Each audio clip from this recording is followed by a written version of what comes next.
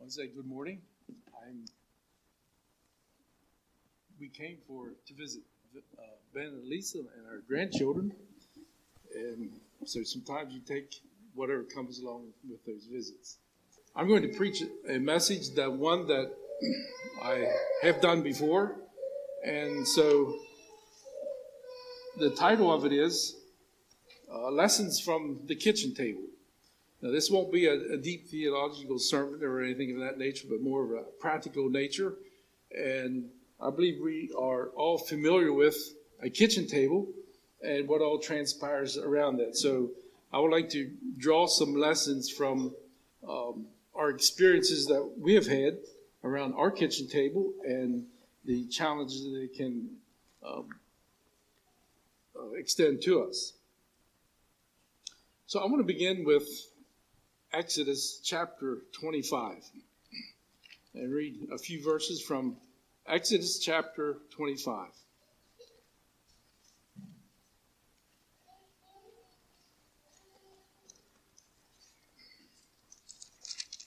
As we think of the tabernacle in the Old Testament and how they worship God, the priests, and they went into the Holy of Holies and all the rituals that went into that, and along with all those things that was used in that worship experience was a table, and it was there for a purpose.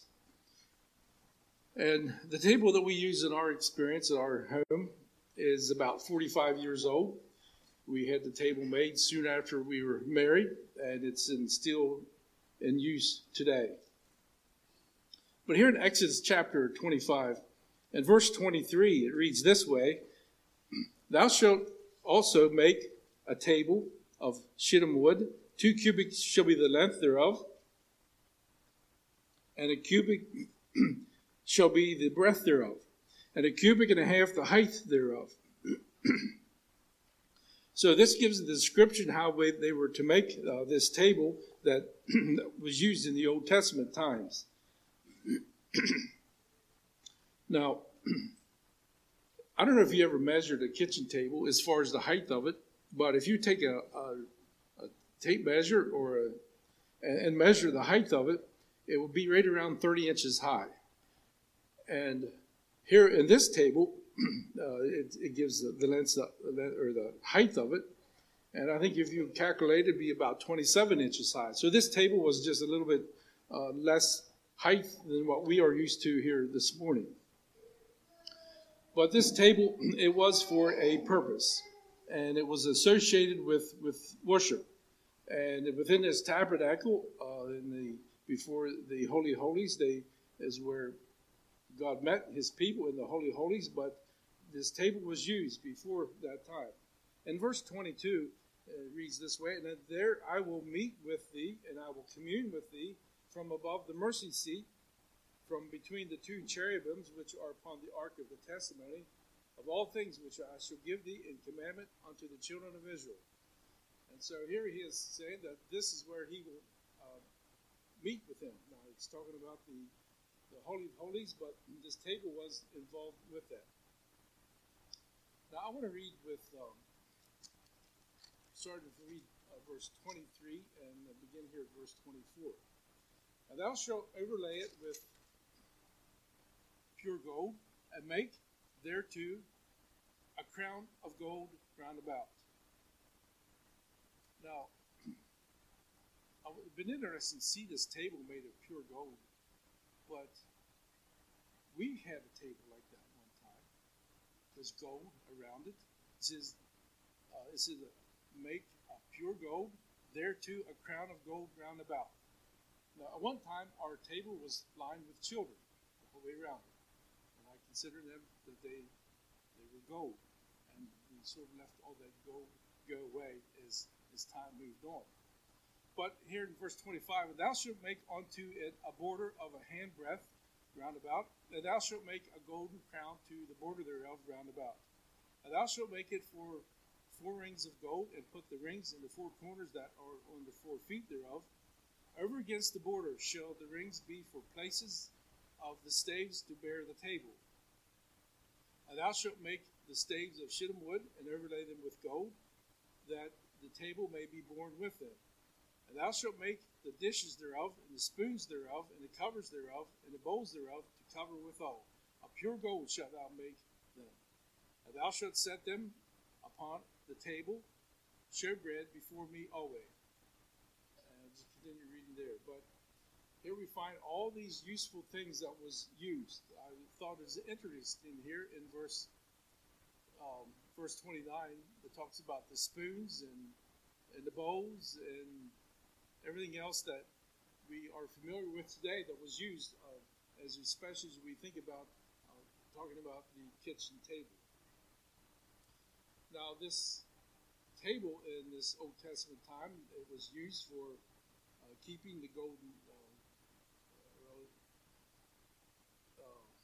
the golden candlestick was lampstand was there, and it was, I think, in a different place. But in verse 30 here, it does say, "Thou shalt set upon the table showbread before me." So upon this table in the Old Testament was showbread, and it's an interesting thing. Now I want to turn to Leviticus chapter 24. As we think this table, and upon it was the showbread. So in Leviticus chapter 24,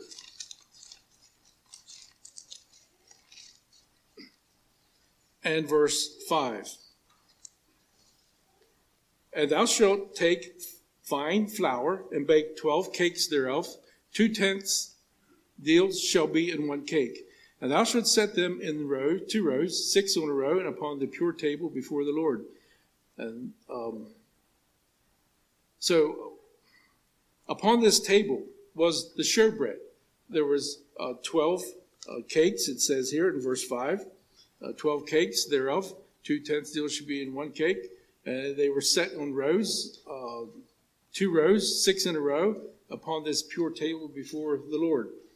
And so this was a very useful piece. And so there was 12 loaves of bread that was upon this table. And then we know there's 12 tribes of the children of Israel, and they were all equal. And as I thought about that, the children being around our tables, they are all equal, are they not? Even though some may have different gifts, some may have different intellect, some may have different abilities. Some of our children have the ability of doing carpentry work. Some hardly know which end of the screwdriver to hold. That's exaggerated, but but they're not all created equal. They are all created equal. As we think of the children of Israel, I thought that was interesting. And we should treat them as all being equal, regardless of the attributes that God, each one of them, has given to them. I don't know if you remember of Mephibosheth. He was a son of Jonathan, and toward the end of his life, or somewhere along the life, David said, "What can I do for the house of Saul, that I may show kindness unto the house of Saul?" And someone suggested to him about Mephibosheth, as he was lame at his feet. And so David found out where he lived, and he invited him to come. And I think he sat at David's table the rest of his life. And there he was. He was showing kindness around his table. And now yet, I want to turn to a New Testament passage from the book of Luke before I go into more practical things. But here in the book of Luke chapter 7, and I have a reason for reading this passage, starting in verse 36. I'm not going to digest the passage necessarily, but I want to give the reason why for reading this passage. Here in chapter 7 and verse 36.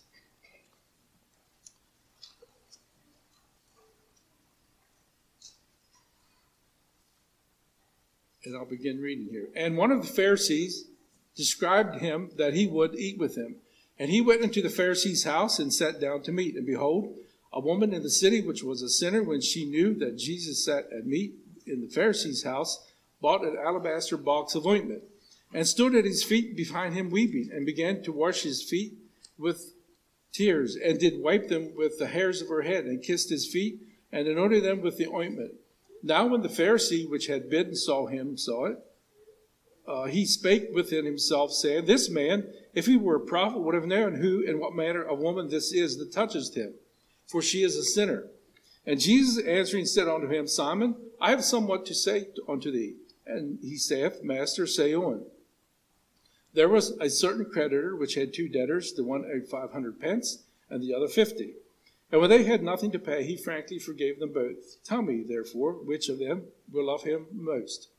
Simon answered and said, I suppose that he to whom he forgave most. And he said unto him, Thou hast judged rightly, or rightly judged. And he turned to the woman and said unto Simon, Seest thou this woman? I entered into thine house, and thou gavest me no water for my feet.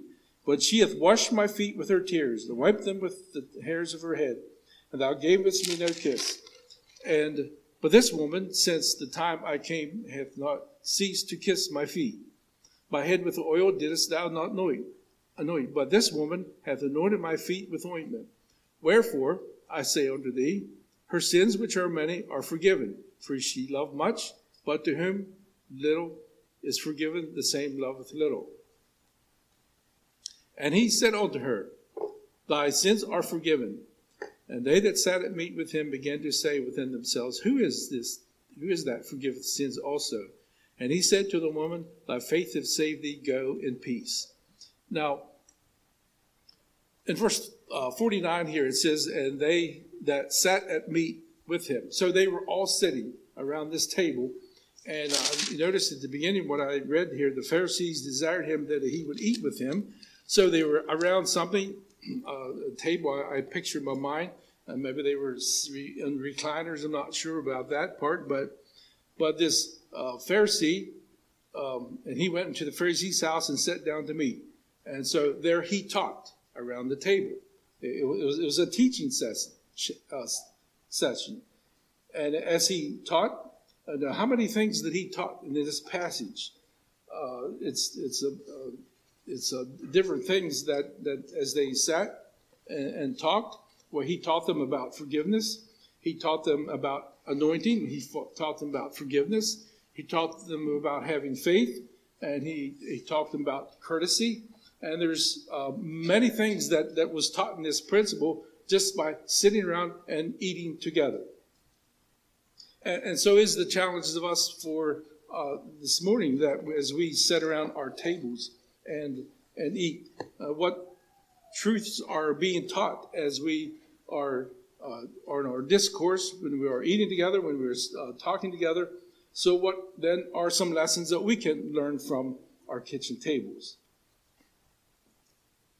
I found it interesting that as the studied or looked at, as I think about Indians, we think Indians, we think of the teepees and how they sat, but you don't read much about tables in their settings. It's usually just sitting around and how they ate. I'm not sure exactly about that, but I just found that to be interesting as we thought about it. But our kitchen tables.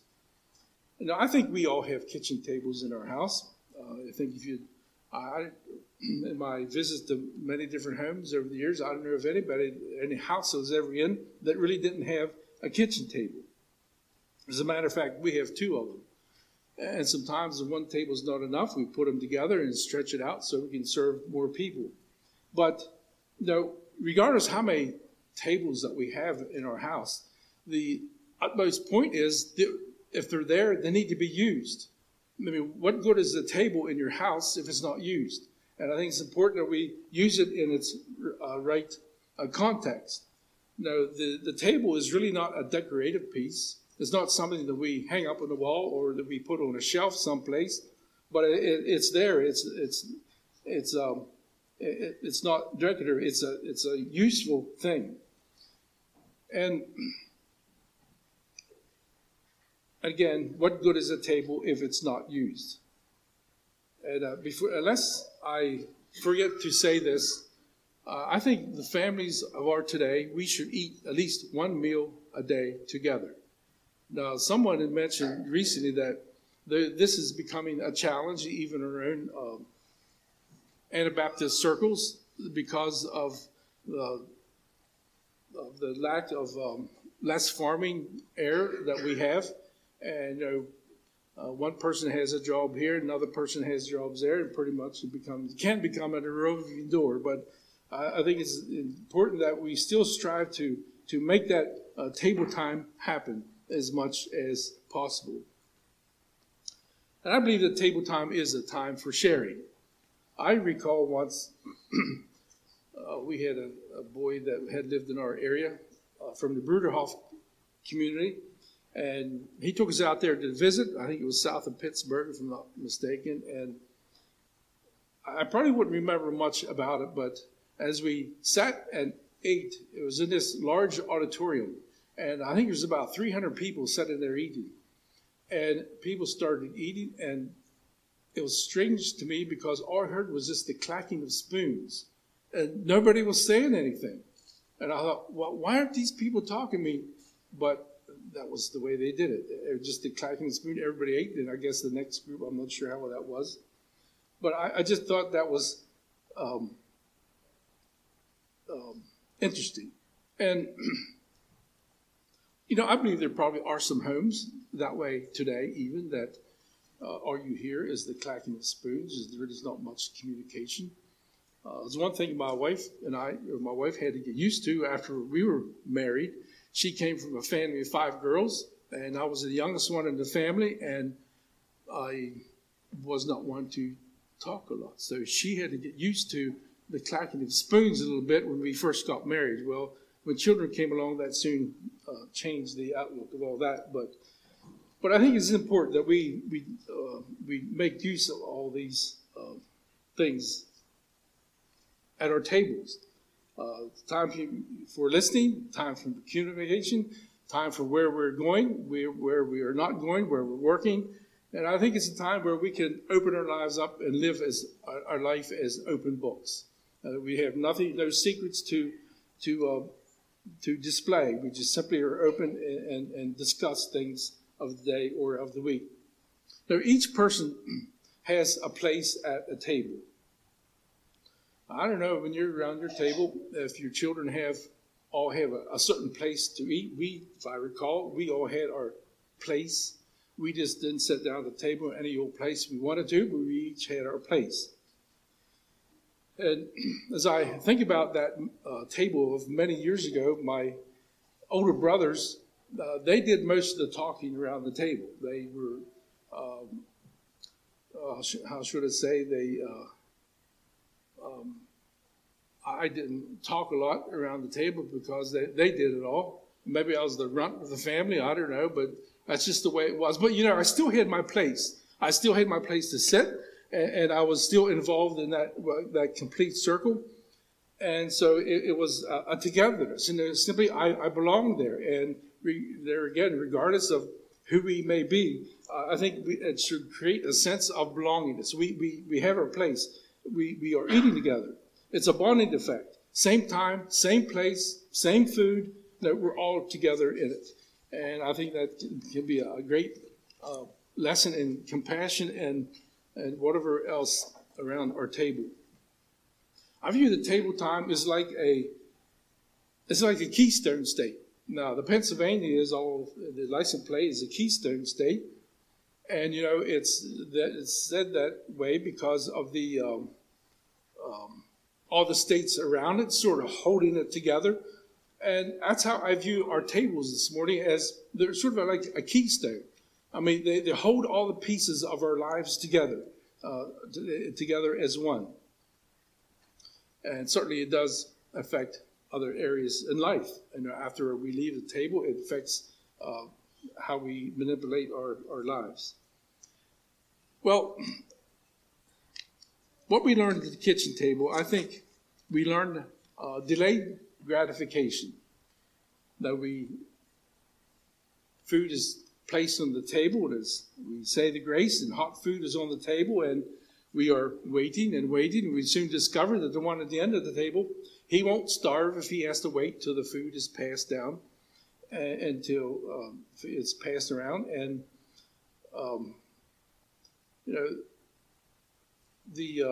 we really are not at a McDonald's when we're sitting around the kitchen table. instant is the McDonald's style, but around the kitchen table you learn delayed gratification. It's simply we're not pigs or whatever. Everybody just reaches and grabs it as they want, but we do it in a formal method, so to speak. And so, as we think of this delayed gratification, it's probably been said in our home that, Mom, hurry up, I'm hungry. What's taking so long? Well, there again, it's a teaching lesson that can be had upon our children that, it's okay to be hungry. It's okay to sit and wait, but you have to, all that talk against mother, encouraging her to, why is it taking you so long? That's should not be allowed. And I remember back, I had some relatives in Ohio. My dad used to deliver chicks out there, and we used to go to my great uncle's place for a meal. And we always boys sort of dreaded going there because it always took so long for the lady to make the dinner.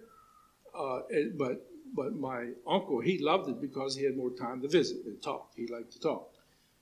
And but I don't ever remember us talking to the cook, what's the delay here? That's just the way it was. Well, the thing about delayed gratification, I think that also can extend into other areas of our life. You think of delayed,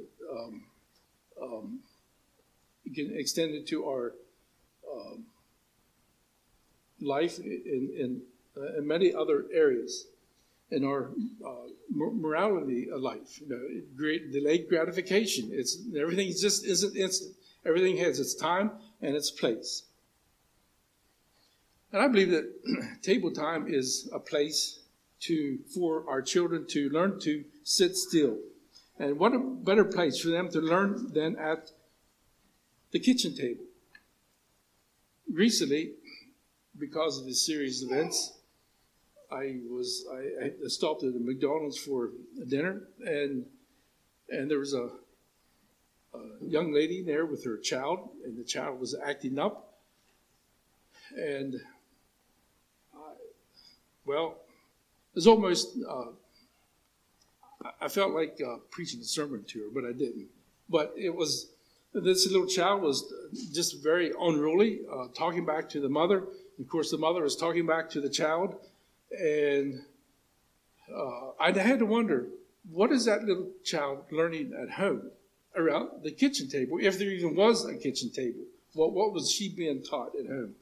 And I think about that when we all had visited scenes up in the grocery store or wherever, that really what is being taught at home that's around the table. We all recognize that children do need a time to romp, to play, to holler and shout. But again, I say what a better place is to learn than to sit around the kitchen table.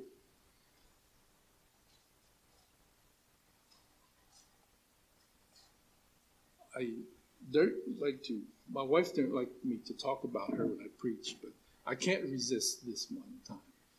And that is when we had small children.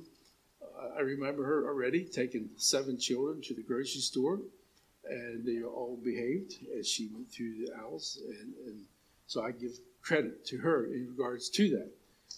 But I will say, I won't talk about how many sermons she may have preached to them before she went into the grocery store. That's the other side of it, but that's fine. Well, the kitchen table. We had an individual that used to come to our place for a meal for once a year or whatever, and he was a special man, but he liked to wear shiny shoes. And our children would sit beside this man, and they learned that you keep your feet underneath your own chair because a witness is ready that if their feet got on top of his shiny shoes, well, he let them know about And so they soon found out that you got to keep your feet underneath your own table. It's a lesson which they had learned from that man. Well, table time is a teaching time. And there's always challenges in, we're talking, referring to children, but, table time is also a time for parents to be challenged. At least I always was, and I'll share one in regards to this. And when our children were young, we didn't like them to go fishing on Sunday. Home was not a church thing, not a community thing necessarily, but it was just simply our home thing. And now they have their own homes. I'm not sure if they'll still hold to that or not, but I remember once one of the children saying, well, our neighbors down the road, they drive horse and buggy. Their children, they're allowed to go fishing. How come we're not allowed to go fishing? Well, that's only an example, but, it can create a conversation that is healthy. There again, that challenge came to me. How do I respond to that? I mean, that's only an example. There's many things in life that your friend's family does or does not allow, which we do or do not. So how do you relate to all that? It could be a challenge. I'll leave that. How do you come up with that answer to yourself? Well, teaching respect. And Johnny comes home from school and he's sitting at the table and pretty soon he says that, sister teacher isn't doing something right. And brother teacher's not doing things right either. And the talk soon escalates into unwholesomeness. And I'll put a big exclamation point there, and that would be that, whoa. I think that children should soon learn that kind of talk is not acceptable.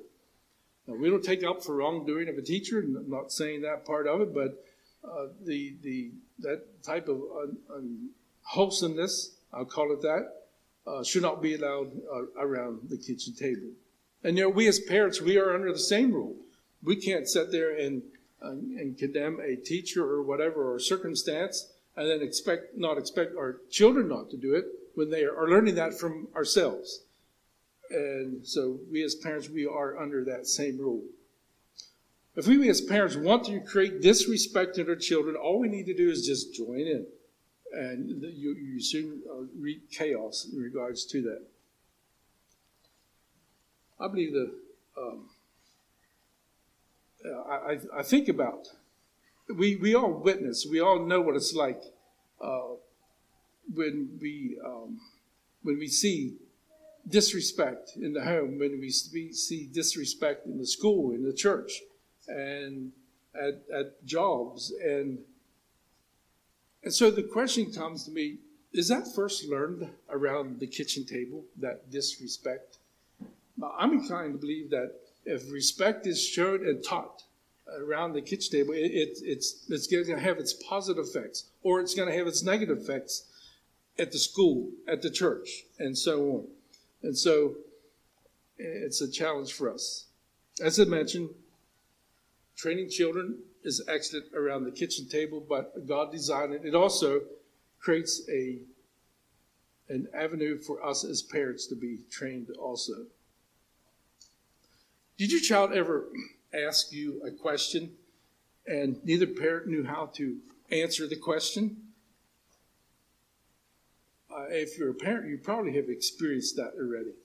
And so what do? Maybe you sat, you looked at each other, and while little Johnny's sitting there looking at his parents, he may look from one parent to the next parent and back and forth.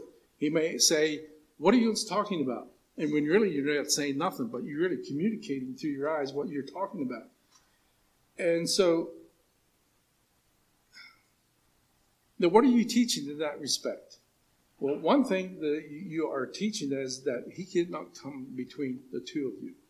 We all have heard stories of how, and I probably tried to do it myself, and I know it came from our children that, you go from one parent to another parent, you know which ones are the weakest, you know which ones to ask the question to get what you want out of that, and we all know that. But no, I think as parents, it's a challenge for us around the kitchen table that we be as one, and that we don't have a take sides on the situation. It can be a challenge, and it's a challenge of parenting.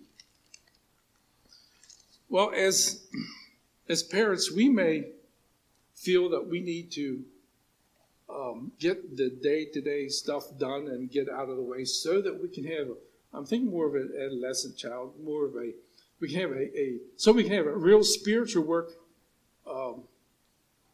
or talk with our child.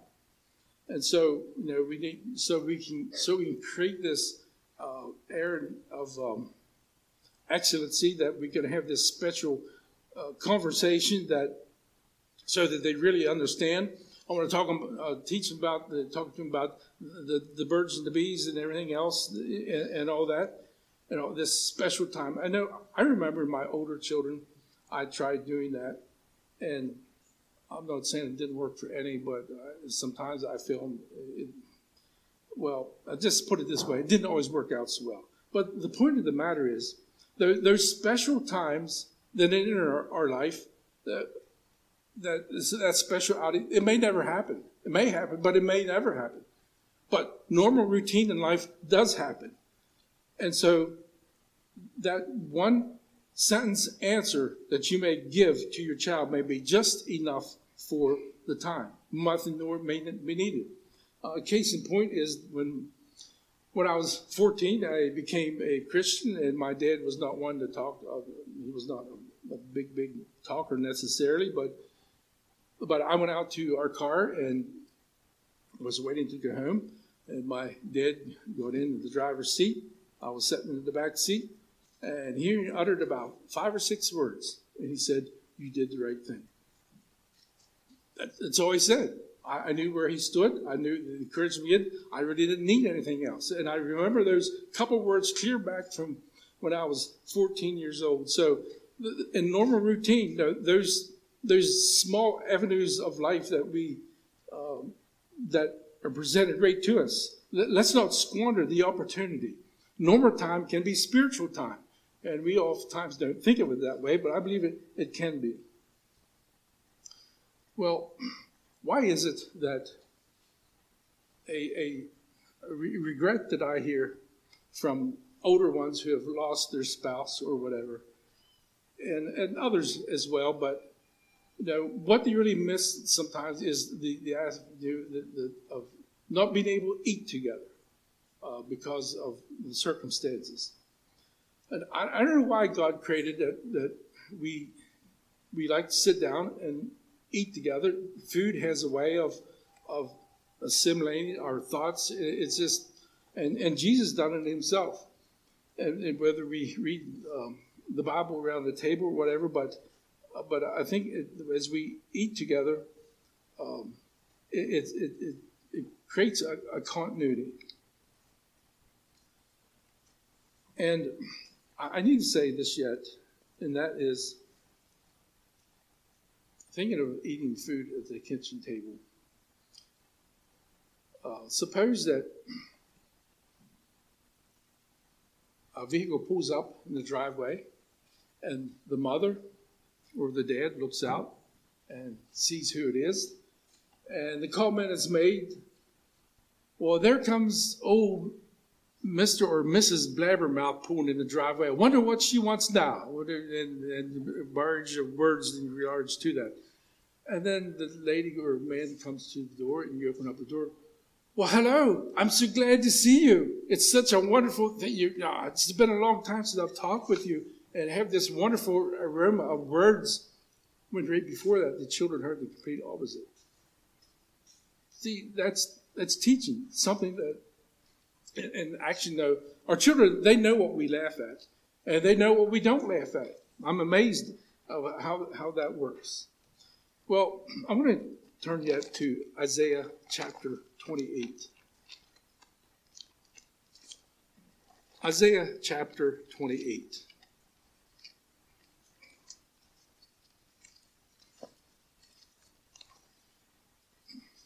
and verse 8.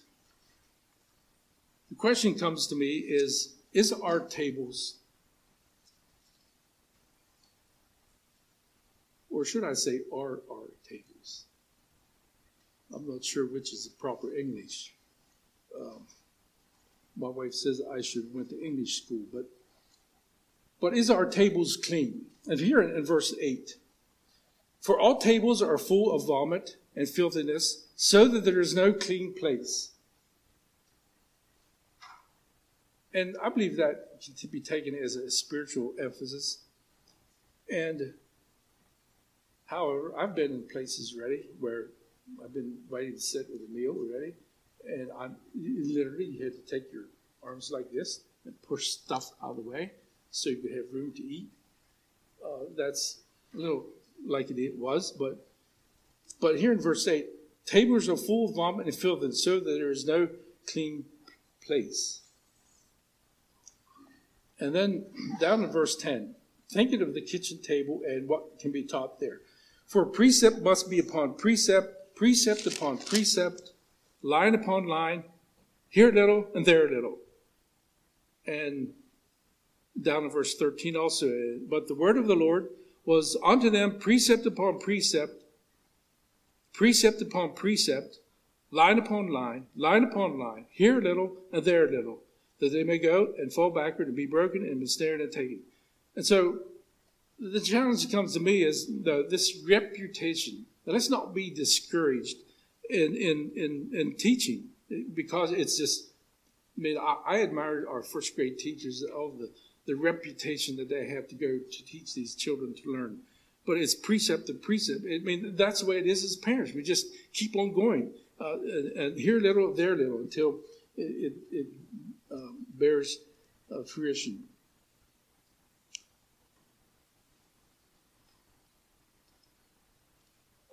Let's not be as in verse 20. It says, for the bed is shorter than a man can stretch himself on it, and the covering narrower than he can wrap himself in it. Are we coming up short in our teaching at our kitchen tables? Well, the table, the call goes out. It's supper time. And what happens? Does it take 15 minutes for the children to come and to everyone is there? I know situations can be different, but supper is on the table. Now, come and eat. If children are left to wander when they feel like coming, we have to be decent, reasonable in all this. But if they are left to dawdle and come when they want to, will be the same way when Christ, the Holy Spirit, speaks to their heart, and they gives us dawdle and come when they feel like it. It's a challenge for myself, in that way. Instruction time, the table time. If you eat approximately together certain amount of time, but I'm going to say it's 3 hours a week in kitchen table time. And so that's 3 hours a week. In a year, that's 150 hours of teaching time, of table time. And in a 10-year period, that's over at least 1,500 hours of teaching time, of table time. Can the institutions of our land even compare to that? All this, it's like it's this table time. It's pushed. God designed it. He wants us. He designed his desire to eat together. It's like this time is being pushed right into our laps, and that's a challenge to me. That let's not squander this time that is pushed into us. It's almost like it's forced on us. So what are we doing with this opportunity that God created? It is just right there. And so let's protect our table time. Let's protect our teaching time, and it can be a fruitful experience as we think of that. And so this morning, as we think of lessons that we can be learned, I think it's extremely important that we be as parents, that we be transparent, that we can be true blue, that we can do those things which are pleasing in his sight. May the Lord bless. Let's kneel for prayer.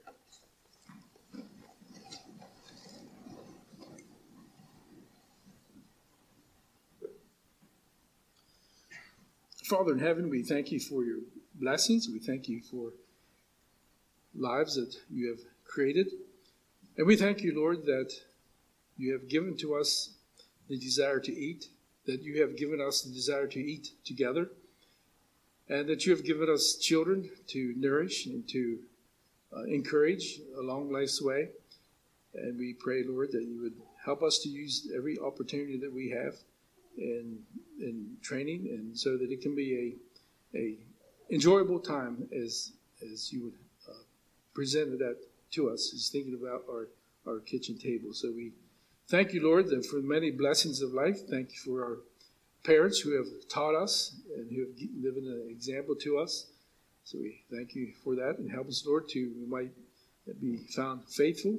I pray for each one here in this congregation, the ones in the heat of the battle raising their children. May you bless them, give them encourage, give them the stamina to keep going forward. And so we pray that your blessing be upon each one of us here today. In Jesus' name we pray. Amen.